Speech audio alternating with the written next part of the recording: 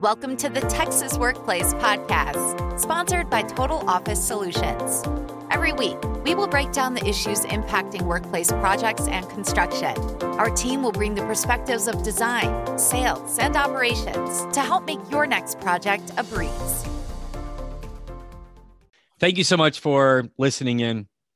I've got one of my favorite people to talk to, Michael Manette. Michael Manette brings to the office space so many different perspectives. He understands it from the owner's perspective. He manages over, 600,000 square feet with his teams, a team of over 400. He is such a big part of the office moving, office furniture, the decommissioning, when it comes to technology, when it comes to building the software to actually manage the jobs. He sees it from so many different angles. And he's just a great person for us to talk to today when we're talking specifically about the evolution of the office, how it was impacted in the shutdowns of 2020 through 21, and how we're going to come out of it. So without further ado, Michael Manette, thanks for jumping on. You're welcome. I'm glad to be here. Well, Michael, you and I, of course, in our pre-talk, we covered everything from the office from 1810 up until 2050. But what we want to do is we really want to focus on, hey, man, what's happening? How we get through this last 18 months, what changed, and how are we coming out of it? Could you speak to that a little bit? Well, sure. I mean, we're in age of COVID year 2. We've got all the little people have come back, and the big people are starting to come back, and we're starting to think normalcy. Well, variants come our way. And we're worried about the office as the office disappeared. I'm a contrarian to that entire dialogue. I think of workspace, an active workspace. Workspace is the hub of a spoke of a wheel, and the spoke of the wheel is the workplace. So I can tell you amongst our 5 companies, we're in a busy intersection, is we're working to have that hub be a place of continuity, of collaboration, of resource, of contact, the things that build and keeps teams, while we've also gone out and put in small offices. I mean, very small, 2 people stop by, WeWorks, Regus, things like that, where people can use a Starbucks, a WeWorks, a Regus. It's their workplace of the moment with the solidity of the workspace of the home office. We've changed our expectations. I think when we talk about office, we talk about people. And I sometimes think people have forgotten the human dynamics of people. The majority of our workforces do not want to work from home. It's that simple. Go and ask your neighbors, your kids, your wife. They're tired of it. They want back to normalcy. And yet the best and brightest, because we think of them as the business creators, the people that monetize our efforts, they don't want to be in an office. They don't want to be caught up in commute. They want to be caught up with flexibility and tooling and the ability to be where they want, when they want. And what's new about that? All right, Michael, I'm hearing you, and it sounds like there's a lot of solutions for everyone here, right? Well, Sure, what about the companies that want to draw people back into the office? Mm-hmm. What do you think are some of the keys that are going to draw people to help rebuild that collaboration and creative environment? What's going to do that? Well, for the components of your workforce that need to be at the office and you're inviting them back to the office, to start with, we have to be continuing to be caring about their health concerns. So not necessarily COVID, but just the entire idea of a pandemic has been deeply rooted in our consciousness for the rest of our careers.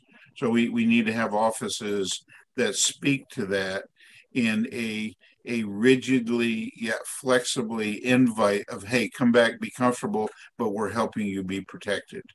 Away from that, inviting the mobile part of your workforce back to the office is you need to be terribly careful that you provide that inviting office, but that you don't mandate their return. You keep them focused on where their success comes from. Secondarily, that success cascades back to you. So the invite is multiple invites. The people that come every day, that endure commute, the people that come twice a day and need to be able to work elsewhere. So your invite with them is the equipment, the software, the expectation and training. Okay. So out of your team, again, we mentioned in the intro of over 400, which people and in your company do you like to have back at the office? Which ones do you like that you lean on for collaboration and creativity? Infrastructure. It really is that simple. It is the people that make up the infrastructure of our company, the people that are the clerical people, the processing people, the people whose job it is to go through orders and proposals and collections and sit at a desk and call out to other people like them. Is what we like to have at the office, is where they are in a known place and a known environment for the components of our workforce that are mobile and are more flexible, so they know where to, when to, how to reach those people in a moment to close their deal or answer their client's question. Okay. What do we do for the people that have that flexibility? Maybe the people that you don't need in the office on a regular basis, but you want them to stop in on a regular basis. What are you doing? What are you doing for those teammates? Everything. I mean, those are the folks that if you've hired well, the old staffing, developing, managing, leading paradigm, if you've hired them well, then you develop them well, then you manage them well, and you lead them well. And if you get all the way to leading and you were one of those guys, Mike, all I would be saying to you is you be Mike. We do everything else. Our process, our infrastructure is a stage. That stage allows you to show your talent to the world. All right. So let's get out your crystal ball. We're time stamping this. It's the end of June of 2021. How are we seeing people return to the office here over the course of the next 8 weeks here in Texas? Well, I suppose now that the federal government stopped providing a stipend to keep you on your porch, we're going to see a natural response to that. But, Mike, you've got to take into account there as well. A lot of those people have sat on those porches because we sent them home. Now, in my firm, we didn't send them home, and we're 100% populated. We've never laid a person off. 41 million people got laid off in 2 weeks, and now we're mad they don't want to come back to work. They didn't send themselves home. So I think you're gonna see a pent-up demand. You're going to see people finally recognizing it's time to come back to work. That's going to happen. You're going to see the office normalize. The more things change, the more it remains the same.